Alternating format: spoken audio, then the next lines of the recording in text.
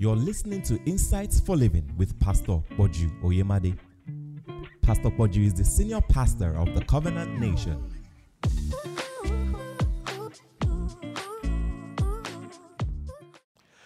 So, let's just look at this few thoughts here from God as we move on.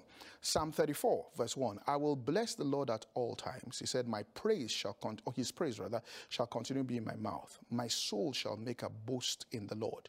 The humble shall hear it thereof and be glad. Oh, magnify the Lord with me. Let us exalt his name together. I sought the Lord, and he heard me, and delivered me from how many? He says, all, not some, all my fears. They looked to him and were lightened. Their faces were not ashamed. This poor man cried, and the Lord heard him and saved him from how many? All, not some, of his troubles. The angel of the Lord encampeth around them that fear him and delivereth them. O taste and see that the Lord is good.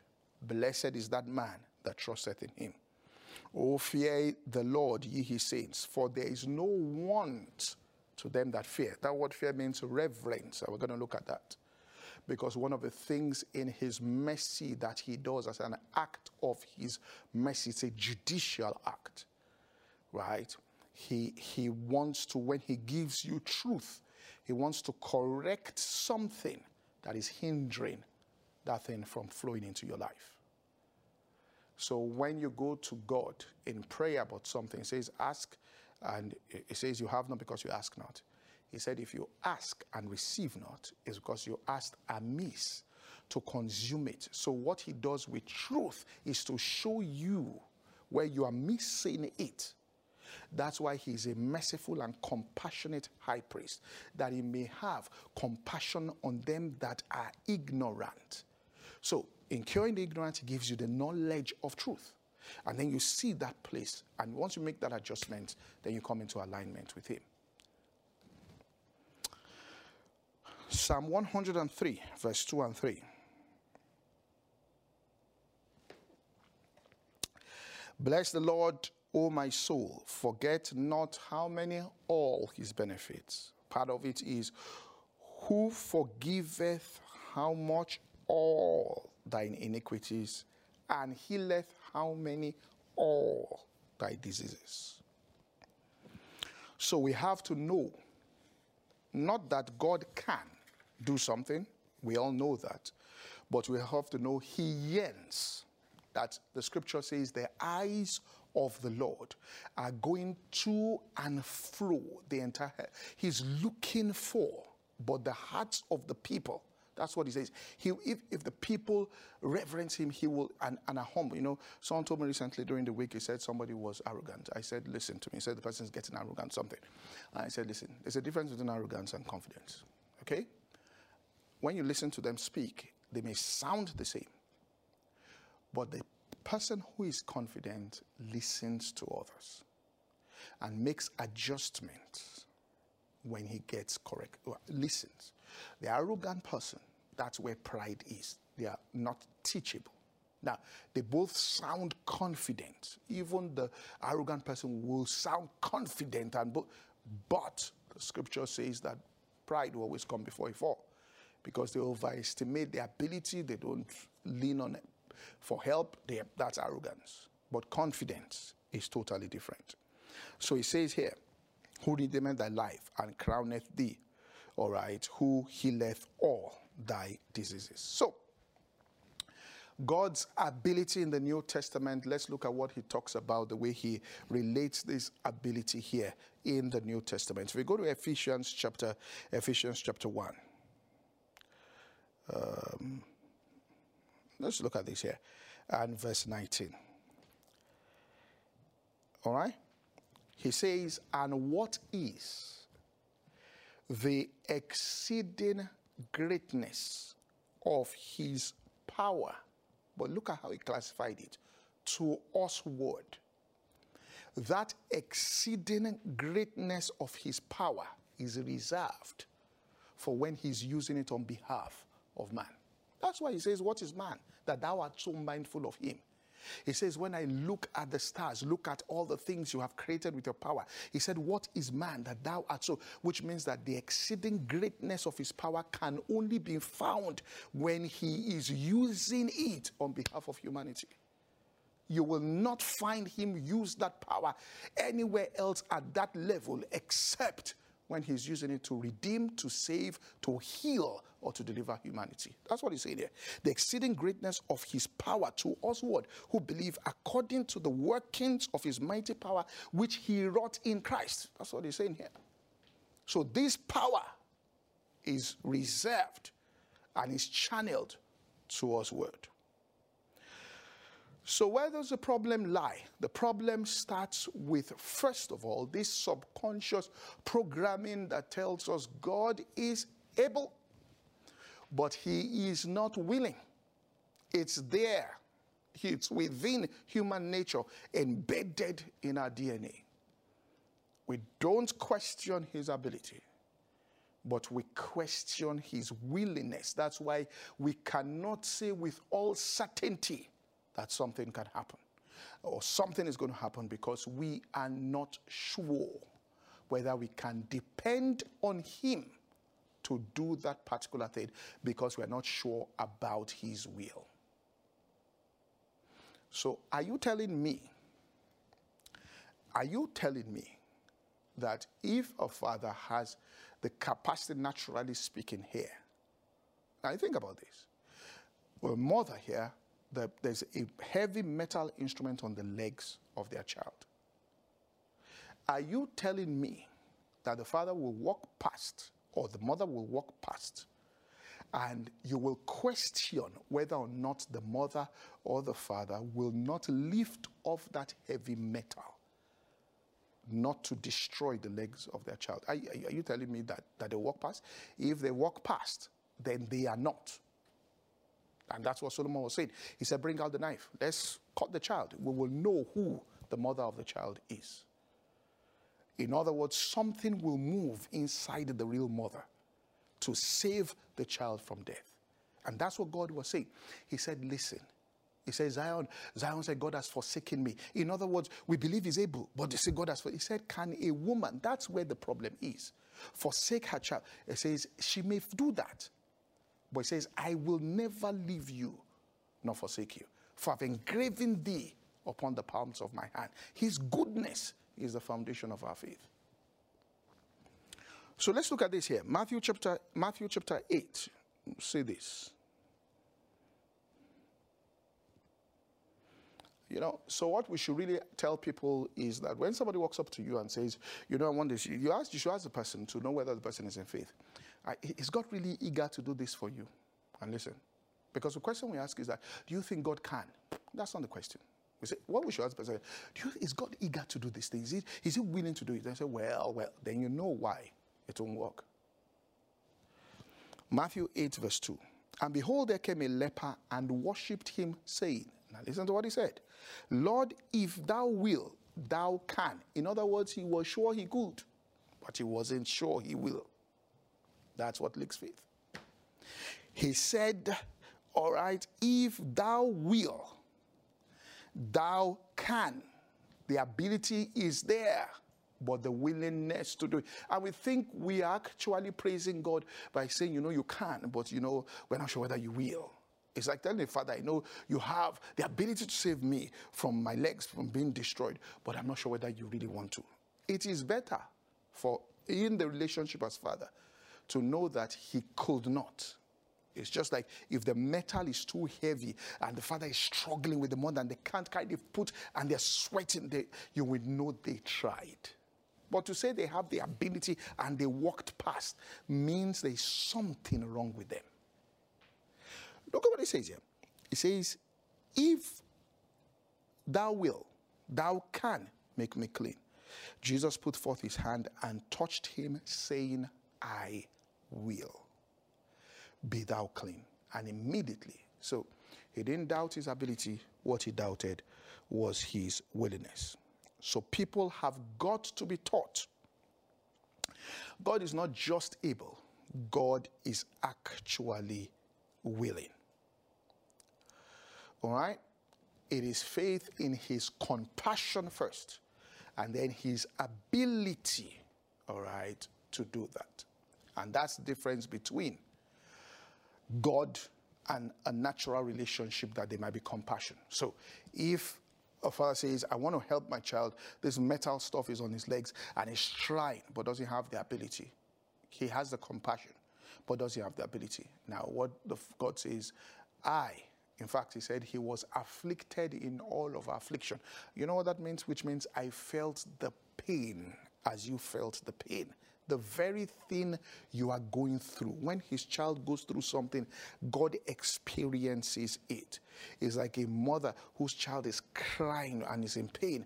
If the mother could, she would say, bring that pain on me so that you can be relieved. That's what Jesus did on the cross. He took it on himself so that you can be free. That's what he did. That mother says, I would rather be sick than you. I will handle it. You go free. I mean, there was a situation, I met somebody who said something, and armed robbers came to his house, and so somewhere, and they were in a shoot, and I think there was some, but he knew that there was something wrong. That they were not thieves. Somebody sent them to hurt him, because what he said was, when they came in, he said, and they pointed the gun at him and his son.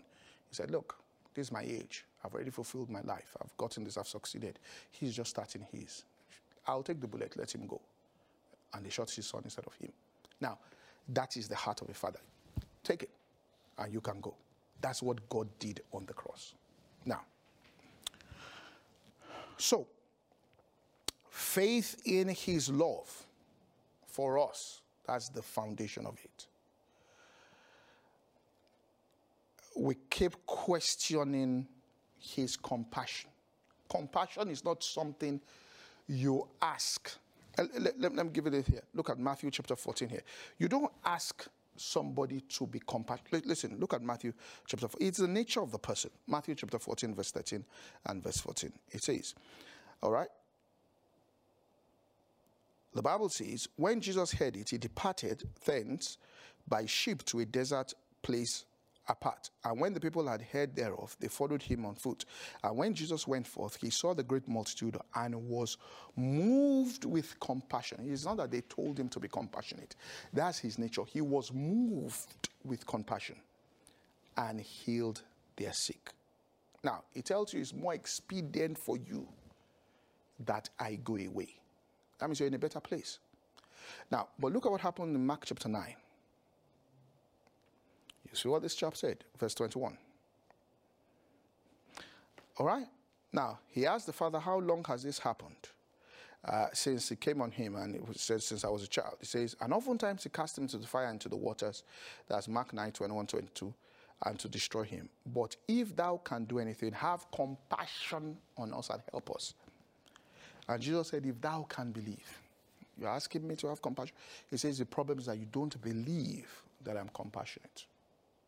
He said, if you can believe, all things are possible to him that believeth.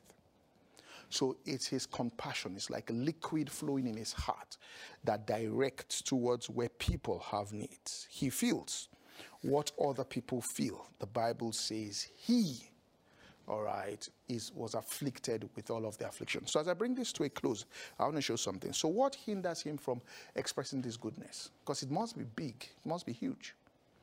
If this is how he is, then what hinders him? One, all right, a spiritual warfare is involved. Well, you have to first have a concept of God so that you're on the right side, okay? Because sometimes you may not be on the right side. You have to first be on the right side, all right? You must be on the right side in the sense that you know that he loves you and you are worshiping him and praising him. Now, if you ain't doing that, then you don't have the manifest presence of God for that particular thing. So you must be singing about his goodness, about his compassion, about his love. Okay? How much he loves you. Then you must understand, therefore, you are not overcoming any reluctance in God. You know, it tells us in 2 Peter 3:9, we quote the scripture a lot, that God is not slack concerning his promises, as some men count slackness. I mean, how do we know this? Proverbs 3 tells us, we read the scripture. It says, don't say go. Now we have it in our mind. It says, because 1,000 years is like a day with the Lord, and a day is like 1,000 years. You know what that is telling you? He's telling you that, listen, something that could take him a day, you may take him, because of your behavior, you may cause it to last for 1,000 years. And what should last for 1,000 years, if you get it right, he says will happen in one day. Now, how do we know this? They were in the wilderness for 40 years. They were not supposed to be there for 40 years. They were to be there for the real intent of God at the beginning was 3 days. So something can be going on for 40 years that should only last for 3 days. So what was it? The problem was with man. And it starts with failing to recognize that he's a good God. And that part of his goodness and mercy, and this is what we're going to see here, part of his goodness and mercy towards us. That's why he says, to them that fear him. That word fear there is the word reverence. Now, the reason why, that's why we say mercy and truth. In other words, you recognize he's merciful, but then you've got to understand that he will not, there's truth also. Truth must be in place for us to experience, all right, his mercy. I'll close with this. So he says he's not slack concerning his promise, as some men count slackness. But he's not willing that any should perish, but come to repentance. For a day is like 1,000 years, and 1,000 years like a day. So there's something that should change inside the hearts of people that is massive. And this is where the real warfare is. You know, we think the warfare is on the outside. That, you know, the blessing is coming, is trying to block it. No, it's within. That's why it says the weapons of our warfare are not carnal, mighty through God to pulling down of strongholds, casting down imaginations, and every high thing that exalts itself against the knowledge of God. One of the strongholds is what we are addressing now with the word of God, failure to know that this is his disposition towards and thanking and worshiping him. So God says, as an act of mercy, I therefore must step in to help. And that's what we are resisting. The correction that he has to make in us for that thing to be able to flow through us. There's that thing he says must change. See what he said in Daniel chapter and Daniel chapter 4. You hear what Nebuchadnezzar said. Hear what he said. Now, this was Nebuchadnezzar who was thrown into the wilderness and was with animals and beasts, like we just described, which means there's a father and the children are eating. He was eating with swines, eating with pigs. But hear what he said when he was recounting what happened. Nebuchadnezzar the king, unto all people, nations, languages that dwelleth in all the earth, peace be multiplied unto you. I thought it good to show the signs and wonders that the high God hath wrought towards me. This part of his power. How great are his signs, and how mighty are his wonders. His kingdom is an everlasting kingdom, and his dominion is from generation to generation.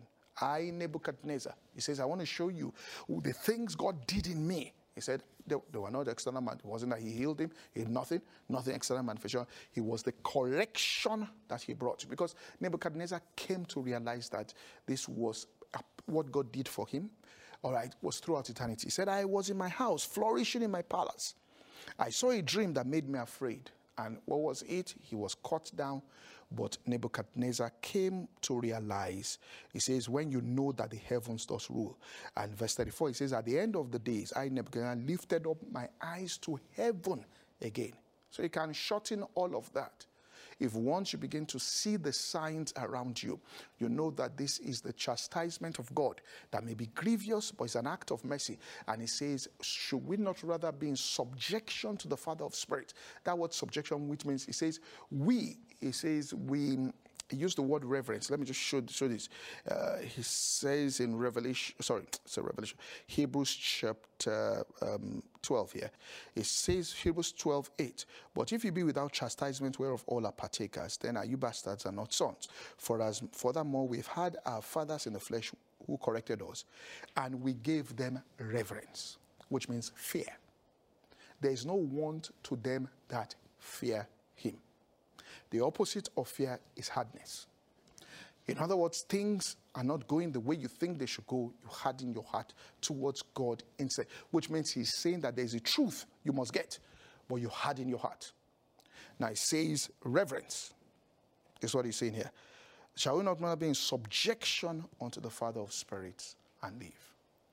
So when in our environment we see things, you see Satan comes to capitalize on these things when we harden our hearts, but things are not moving the way, which means it doesn't show.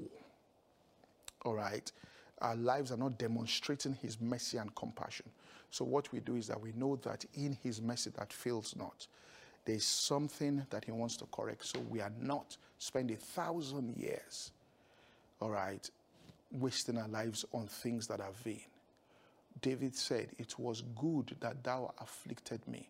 He says, for my thoughts were vain. So we go in subjection. This thing is just not the way it is supposed to be. We go into worship quickly before the Father of spirits and say, look, we see this sign here, we see this sign here, we see this sign here.